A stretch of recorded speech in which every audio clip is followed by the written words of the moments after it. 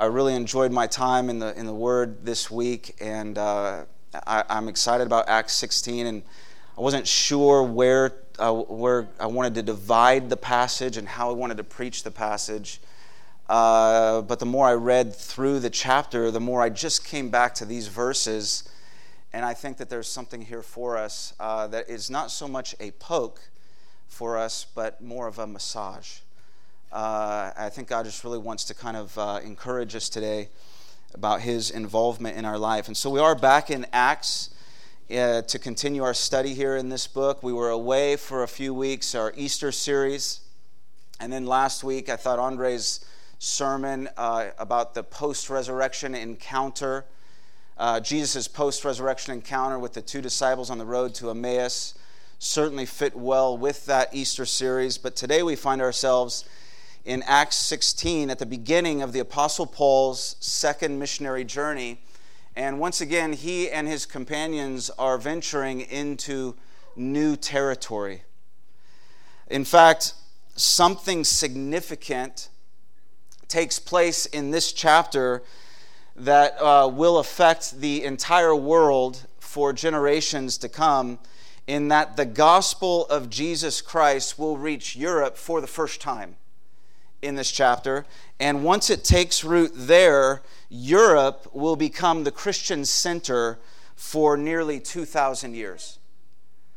Church history has revealed that up until recently, Europe served as the main staging ground by which the gospel extended into nearly every nation and people group around the world. And so, when we read about these things in Acts 16, I just encourage us to not miss the significance, the monumental, just how monumental these relatively brief synopses are and how applicable they are to our lives today. But as I said, as I read through this, and as excited as I am to get to verse 11, to follow the footsteps of the first missionaries into the Western world, I just couldn't get past verses 6 through 10. Verses 6 through 10 basically serve as context for what follows, and I believe, and I trust you do as well, that because the journey is as important as the destination, I sincerely think that God has something for us here in these verses. Something that I don't want to pass over too quickly. It has to do with the way God leads us, how He directs our steps. It relates to discerning God's will. It involves the ministry of the Holy Spirit.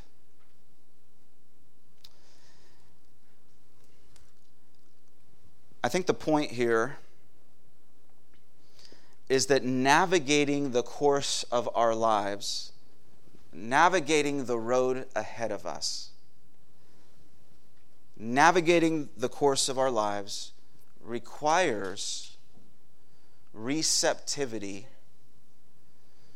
to the Holy Spirit's guidance, even when His answer is no. So I want to read this together, Acts chapter 16, verses 6 through 10. And they went through the region of Phrygia and Galatia, having been forbidden by the Holy Spirit to speak the word in Asia. And when they had come up to Mysia, they attempted to go into Bithynia, but the Spirit of Jesus did not allow them. So, passing by Mysia, they went down to Troas, and a vision appeared to Paul in the night. A man of Macedonia was standing there, urging him and saying, "Come over to Macedonia and help us."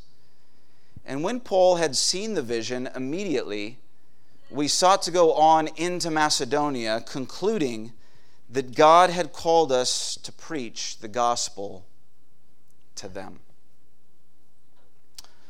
This is God's word for us today. We want to ask His blessing in our time. God, we want to thank You first. Thank You for bringing us to this place this morning. We're thankful for the new additions, for Molly and Lauren, for the French family and the Gayton family.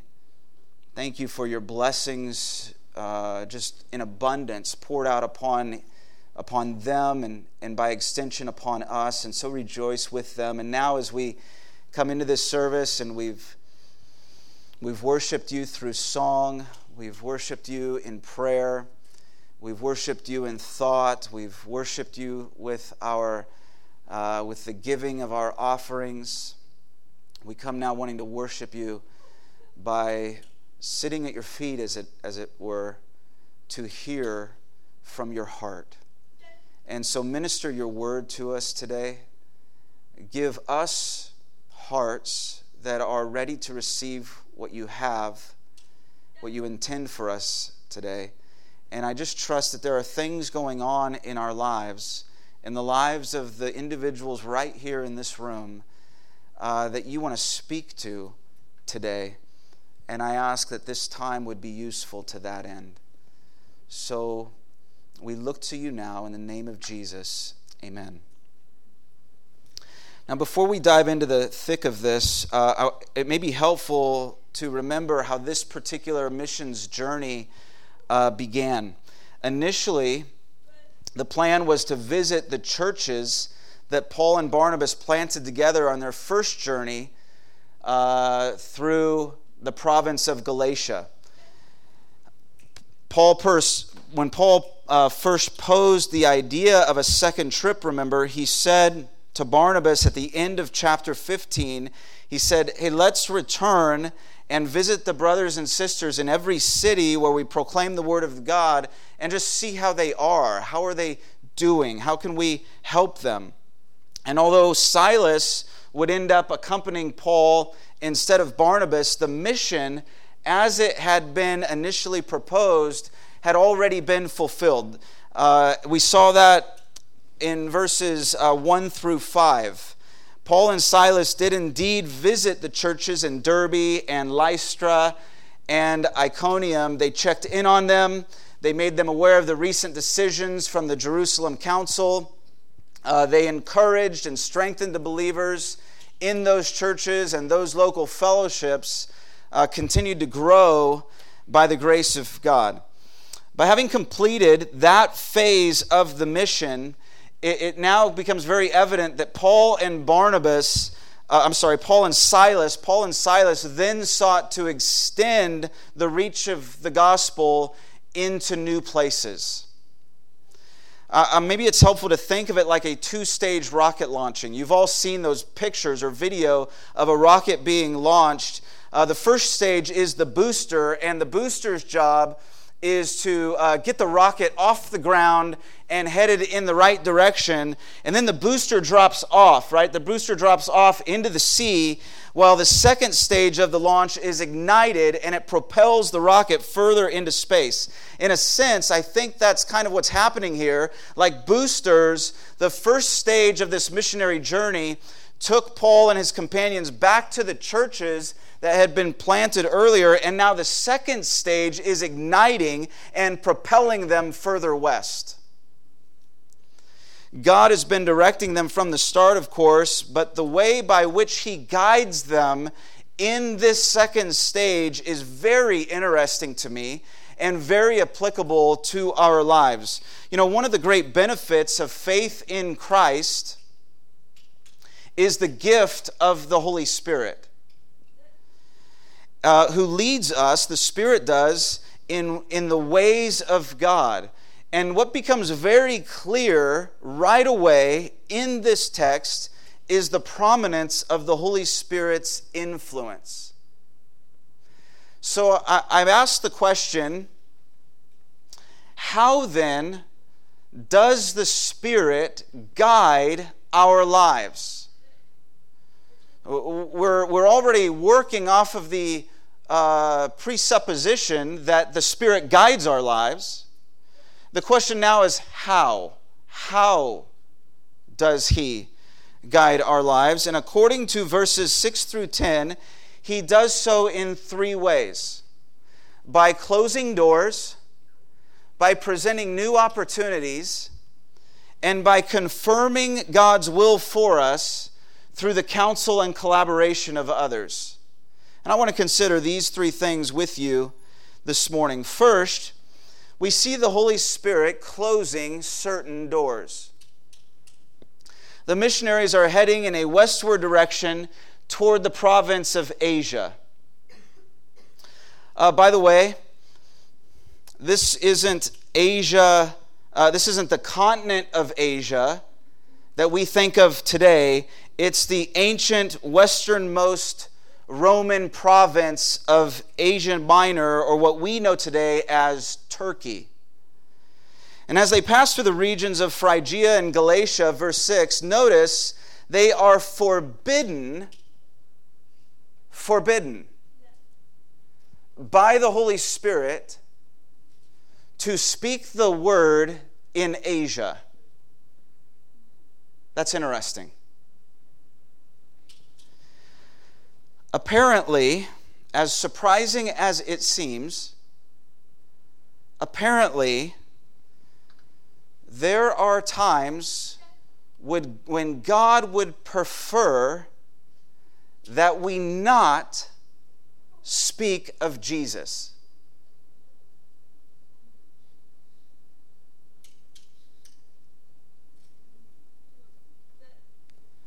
Which means it's very, very important that in our sharing efforts, we are aligned with God's agenda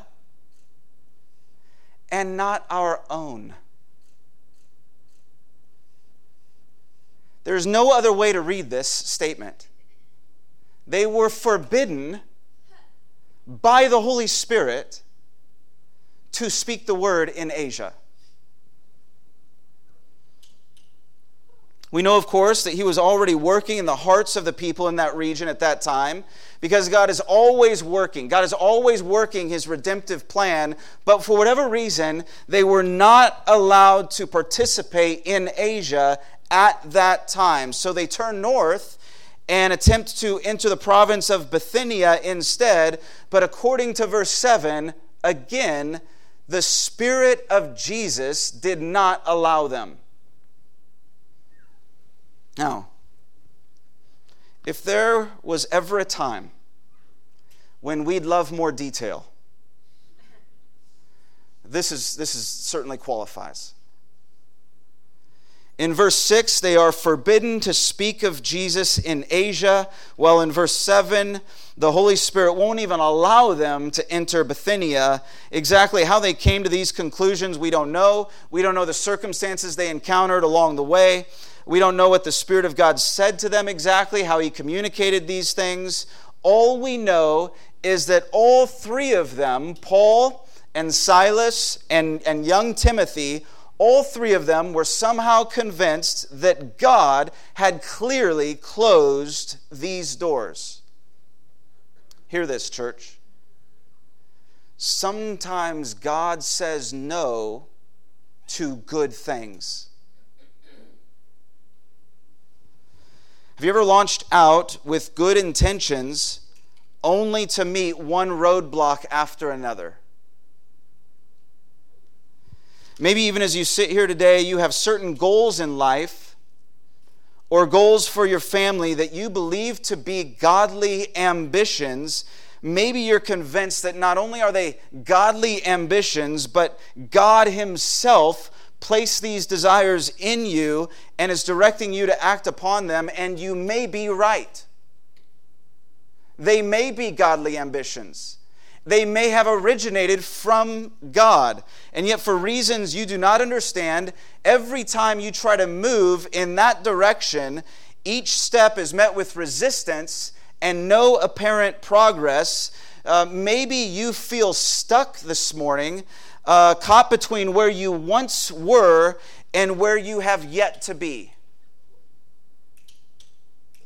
And you're wondering what in the world is going on.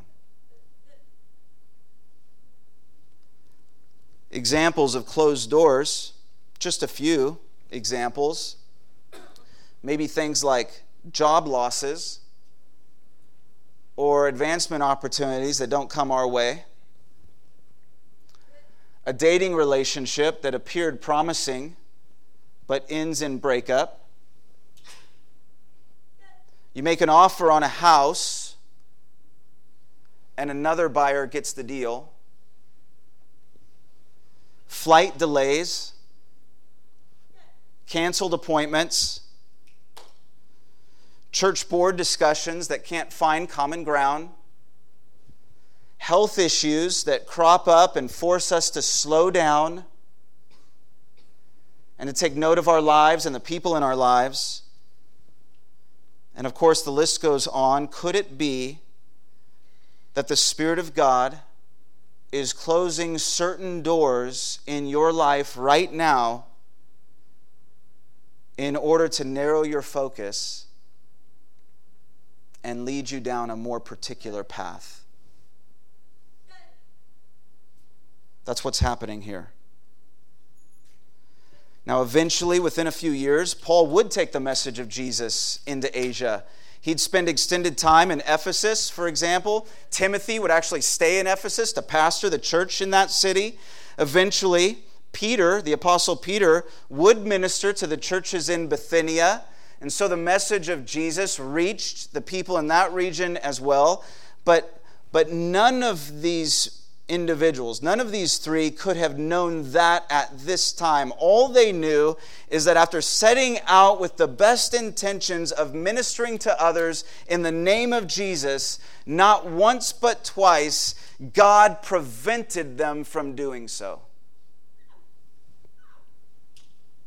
When it comes to discerning God's will in a particular situation, I think sometimes we have to learn what it isn't in order to learn what it is.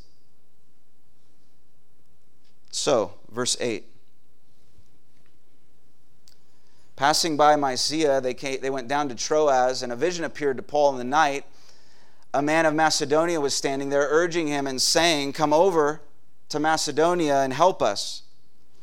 I want us to look at a map here. I think it'll be helpful for us. I'm going to try to use this pointer. Okay, sorry for those of you on this side. I'll come back to you.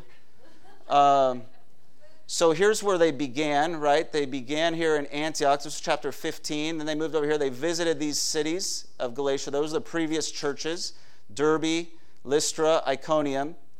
They try moving over into Asia. The Spirit says no.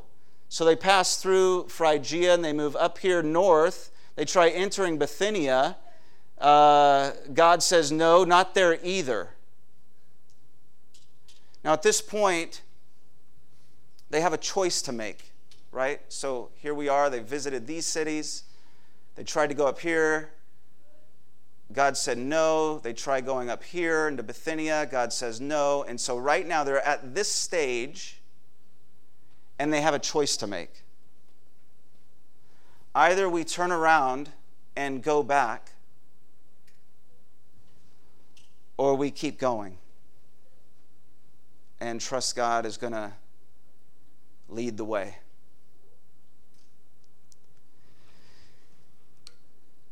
And though they don't know where they're going exactly,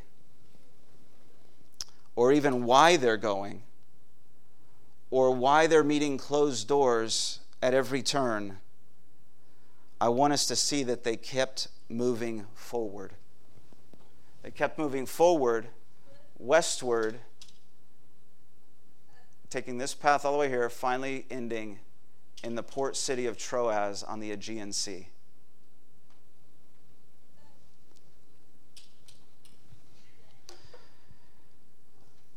They allowed neither the uncertainty nor the closed doors along the way to deter them. They knew God had sent them out, and though things had taken some unexpected turns, they kept going. And I just find that interesting and so very instructive. You know, there have been times in my life when God was pleased to show me the whole path at once. the bigger picture for a given situation. You know what I mean? Like if you picture yourself standing at the trailhead, and there are times where you can look down the path and you have a view of what's coming. It's like the time, like when I knew from our very first date that I was going to marry my wife. I knew it deep in my knower, and because I knew it so well, I thought she should know it too. And so I told her on our second date. And I quickly learned that she didn't know it the way I did. And she wasn't interested in knowing it the way I did. And so the lesson here is never, ever, under no circumstance, tell any woman on your first or second date, or any date remotely close to single digits for that matter, never ever tell any woman that God told you that she was to be your wife. That did not go well for me. And I must add, though, even though I was right, the ends did not justify the means. That notwithstanding, sometimes we are given, I have been given, you have been given, insight into a particular situation that allows us to peer down the road a ways and see more of the future, the fuller picture. To this day, I'm amazed. I'm amazed when I meet people. I'm fascinated by these individuals who seem to have their entire futures planned out in great detail. You know what I'm talking about? Like they have taken great steps. They know the plan. They've made the plan. They've known the plan. They're working the plan. And every detail is part of the plan. And hey, if that's you, I mean, if that is from God, and if that's you, then I applaud you. Like, more power to you. If God has given you such tremendous insight where you know the plan so well, more power to you. Praise God for that. But for me, more times than not, when it comes to following God's guidance, my experience has been one step at a time. I'd love to see the whole picture and gaze further down the road, knowing what's coming next and when. But usually, almost always, to be honest with you, almost always in my life, it's usually God saying, hey, I want you to take this step first, and then I'll show you the next one. That's where faith has come in, and where my faith has been developed over time. Not in knowing every detail. It's not in knowing every detail that God has planned for my life, or my family, or my church, or my schooling, but in discovering God's plan one step at a time, as it unfolds step by step. Because I think, after all, isn't that what following Christ, or what trusting Jesus is all about?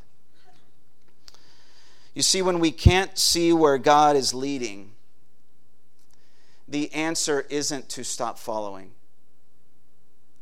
So the guys keep going until they reach the shores of the Aegean in the city of Troas. And at this point, they are now almost 500 miles from the city of Iconium, which when they left Iconium, I'm sure they never imagined being here. This was never in the plan. But once in Troas, Paul has a vision. He sees a Macedonian man standing and urging his help, saying, come over here to Macedonia and help us. And when Paul relays the vision to the others, immediately they respond. I just love how you can see their faith in this passage. You can see their faith being stretched in this passage. You see how they act in faith along the way. They still expected God to guide them. They believed God would guide them. They knew He had closed the earlier doors. And now they knew why. It's because He had opened a new door, presented a new opportunity. They didn't know where God was leading then, but now they did. For them, I imagine it was like a light bulb from heaven, one of those aha moments. And they knew without a doubt that God was calling them to cross the Aegean Sea so that for the first time ever, the gospel of Jesus Christ could penetrate the Western world. Which brings us to a third way the Holy Spirit guides our lives, as it's seen here in this passage. It's through the counsel and collaboration of others. Look with me again at verse 10. When Paul had seen the vision, immediately we sought to go into Macedonia, concluding that God had called us to preach the gospel to them. And there is in this verse, there's a small but significant change to the pronouns that makes a huge difference to its interpretation. It's in the word we. To this point, Luke has been using the pronoun they in reference to Paul and Silas and Timothy, but beginning in verse 10, he switches to the pronoun we, which means at least two things. First, it means that Luke joined the group at this time. Now follow with me here. I just find this fascinating. Apparently Luke was already in Troas and somehow came to meet Paul and the others, which is probably another reason why God led them to Troas specifically to meet Luke, because Luke is the one who would eventually write and record all of these things. He eventually wrote the Gospel of Luke and the book of Acts, and in many ways he served as the Apostle Paul's biographer. But how could they have possibly imagined that when God closed those doors in Asia and in Bithynia, it was because they were to meet a man in Troas who'd accompany them and eventually research and record the beginnings of the early church and the advancement of the gospel of Jesus Christ through the known world in those early decades? How could they have known that? It's amazing. And so when Scripture says to us that God's ways and thoughts are higher and greater than ours, we better believe it. God is moving, obviously, He's moving behind the scenes in ways that we cannot even possibly imagine. That He would say no to Asia, not now. He'd say no to Bithynia, not now, just so that He could bring them down to Troas to meet Luke, because after all, Luke is the one who's going to write about all this stuff.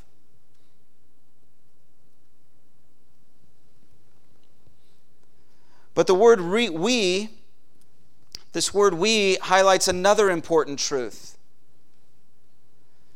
When Paul relayed the vision of the man calling for help, immediately they all knew it to be from the Lord, including Luke. And so I just imagine the original three are sharing their story of the travel thus far, how they set out to preach the gospel, but the Spirit kept closing doors along the way. And then they talked about how, we kept going. We just kept following. We kept heading west. We weren't sure where we were going. We weren't sure why these doors were being closed, but we just kept going. We just anticipated that God's going to lead us. He's going to direct us. And now it's become clear to everyone involved. And what I take from this is that the Apostle Paul didn't make this decision unilaterally, the decision to move on into Macedonia. Instead, after hearing about Paul's vision, notice the entire group affirmed it as God's call. Now, Paul may have been the leader of the group, and since the vision came to him directly, certainly I'd imagine he was feeling a very obvious tug toward Macedonia, but it's instructive to me that it seems he didn't act upon it until the others also affirmed it as being from God. You see that? You see, confirmation of God's will comes when the internal witness of the Holy Spirit meets the external affirmation of others. When it comes to sensing God's call in our lives, His direction, I firmly believe in these two things, internal witness and external affirmation.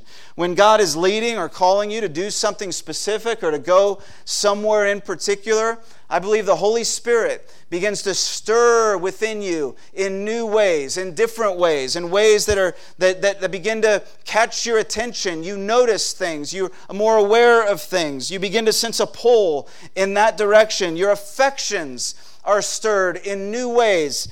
You might find yourself thinking about this new opportunity, this new possibility, all hours of the day and night. You're reading and you're writing and you're talking and imagining all sorts of things that pertain to this new tug from God.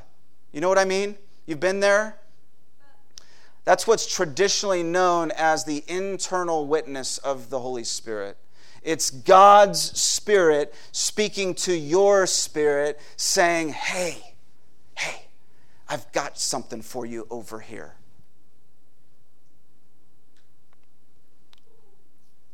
However, before setting sail on our own accord into uncharted waters, Scripture also teaches that it's wise to consult with others who know you, who know God, and whom you can trust to tell you maybe not what you want to hear, but what you need to hear. Scripture talks about surrounding yourself with many counselors. Proverbs 15:22, for instance, says, without counsel, plans fail, but with many advisors, they succeed. That's what I mean by external affirmation. It's when we share with others what we sense God doing in our lives, leading us, and we share it specifically for the purpose of hearing their input. If the trusted people in our lives say no, or not so fast, or have you thought about this, then we probably have cause for pause. Maybe we're mishearing God, or maybe we have selective hearing. You know what I mean? Where we're hearing only what we want to hear. But if our closest friends and family generally agree with what we're describing about what God's doing in your life, there's a great sense of affirmation. In that scenario, not only do you benefit from the internal witness of the Spirit of God, but also from the counsel and collaboration of others. You know, so often our error is that we want everything right away. We want it right now, and therefore we aren't always open to input, right? Because input presents the possibility of slowing us down or steering us in a different direction. But remember, just like their experiences in Asia and Bithynia, sometimes God's no simply means not yet, or not now, or not in this way. We have good plans sometimes, but God always has other plans, better plans. And so He closes doors. Here's what we learn here from this passage. He closes doors. He presents new opportunities. And He puts others in our lives to affirm the direction we should go. And then I just want to leave you with this thought, final thought. We are in a constant tug of war between the way of self and the way of the Spirit. The self, in this case, meaning our natural fallen selves apart from God, our sin-stained, sin-ravaged selves, the self is always promoting its own agenda. Always.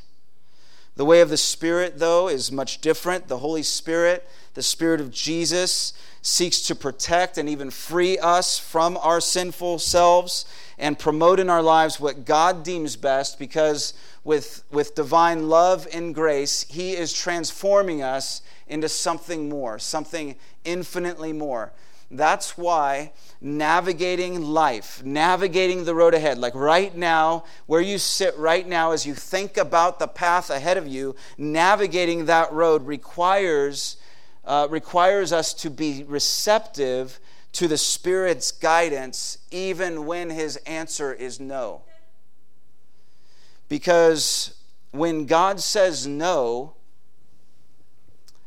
it's always because there is a better yes available. So, as you leave today, and wherever you find yourself this week, listen for the Spirit's voice. Receive whatever Jesus has for you in that particular situation. For in so doing, you are leaning upon the God who guides. May God help us all. Amen. We're very thankful for our time today, Lord. Thankful for those closed doors in our lives. Thankful for those new opportunities you bring our way. Thankful for the people in our lives who provide counsel and direction, people with whom we can collaborate and confer. And